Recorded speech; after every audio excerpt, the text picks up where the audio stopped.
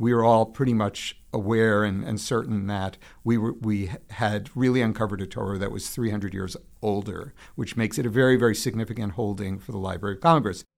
Welcome to the YU Ideas podcast, where values-based education meets today's challenges and opportunities, with your host, Rabbi Dr. Stuart Halpern. Today's guest is Clinical Professor and Chair of Computer Science at Stern College for Women, Alan Broder. Higher education has been all a Twitter over ChatGPT. How countless deans, faculty members, provosts, and presidents have wondered, how can we balance emerging technology and its many advantages with good old-fashioned study? How can we navigate the tension between what computers can generate for us and what our own very human minds can generate for us? Professor Broder, you're actually undertaking a fascinating project utilizing the most advanced artificial intelligence technologies to unpack an ancient text, an ancient handwritten scroll, a Torah scroll, to actually appreciate its beauty and profundity in new ways. Please tell us about that. Yeah, so thank you for having me. Torah scrolls go back thousands of years to the giving of the Torah at Sinai, and we have a tradition that every Torah on the planet today was written as a copy from another Torah and another Torah and another Torah going all the way back to the time of Moses. And so what we would expect is that every Torah that we encounter, since it's carefully copied from another source, should look exactly the same. And indeed, with very small variations, the text is the same across the planet, all the Torahs that we encounter. What does differ very dramatically is the calligraphic flourishes that the scribes apply to the Torah when they copy the Torah. So we have a tradition that goes back to the time of Joshua and Moses, that the letters in a Torah scroll are to be written in a particular way. That is, not just the shape of the letters, but flourishes such as different shapes and different curly shapes and so on that are attached to the tops of letters or to the bottoms of letters or even inside letters. And we have that tradition, and it's been recorded in several books, one of which is from the 14th century and another book which allegedly goes all the way back to the time of Joshua. And we should expect to see our Torahs have all those flourishes as well. And what we see is that over time, the flourishes have changed. Our modern Torahs don't even have as many flourishes as the ancient Torahs did. So I've been a member of a project being run by a scholar in Jerusalem, which is attempting to assemble a pedigree of Torah scrolls that goes back hundreds and hundreds of years. The idea of it is that any scribe who's working on a Torah, our tradition says they don't do it from memory. They have to look at another Torah. So we can establish the pedigree of a Torah if we have one Torah and then we compare it to another Torah, and we can see how similar are the flourishes. We can pretty much identify when and where that Torah might have been written based on other sources. So what this project has done it has gathered hundreds of Torah scrolls from around the world, actually just digital images of hundreds of Torahs. And through painstaking work, our scholars on the project will study each and every letter and make a notation to determine where did each particular flourish appear. And then by comparing all of these measurements that are made from hundreds of Torahs, kind of the way diamonds are compared to each other or are fingerprinted based on their tiny variations and imperfections,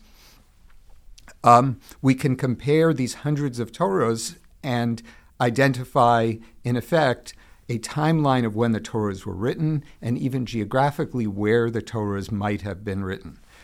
So this has been going on for a number of years, and it is now pivoting to the world of technology.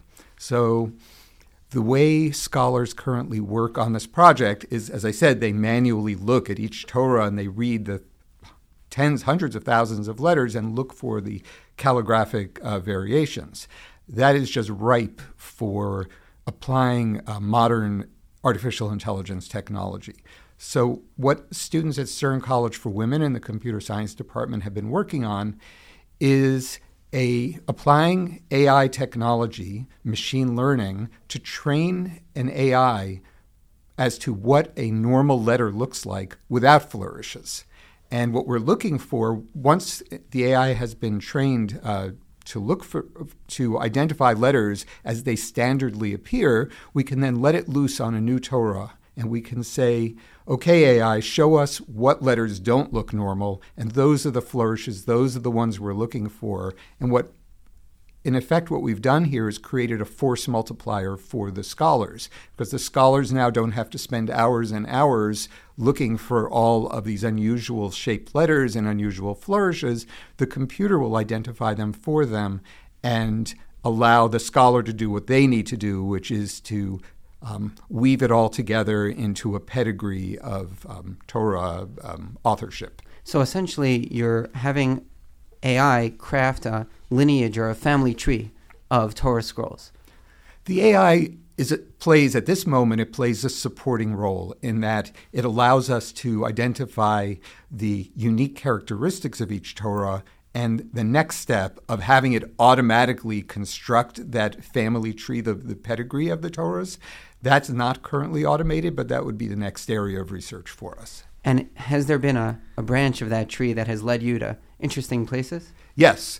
So one of my roles on this project, since the project is based in Israel, but I'm here based in New York, and I live in Maryland, and so I have access to more geography than the Israeli-based scholars, is anywhere I go, I ask around, do you have a Torah?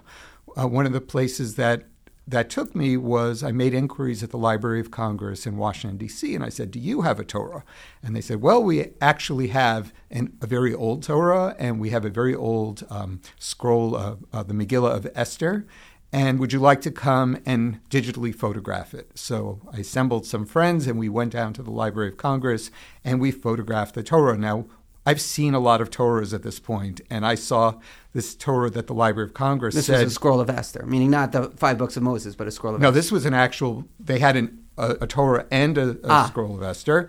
So they said that this was an 18th century Torah scroll. And I've seen so many scrolls, including ones that are from the 1500s and 1400s. I know what it's going to look like if it's 300 years old versus 500 or 600 years old.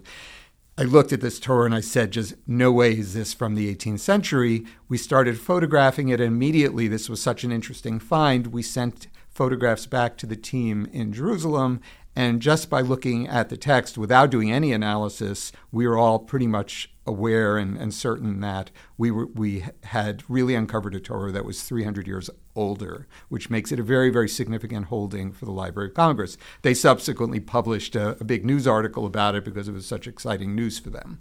And were there any other branches of particularly fascinating interest?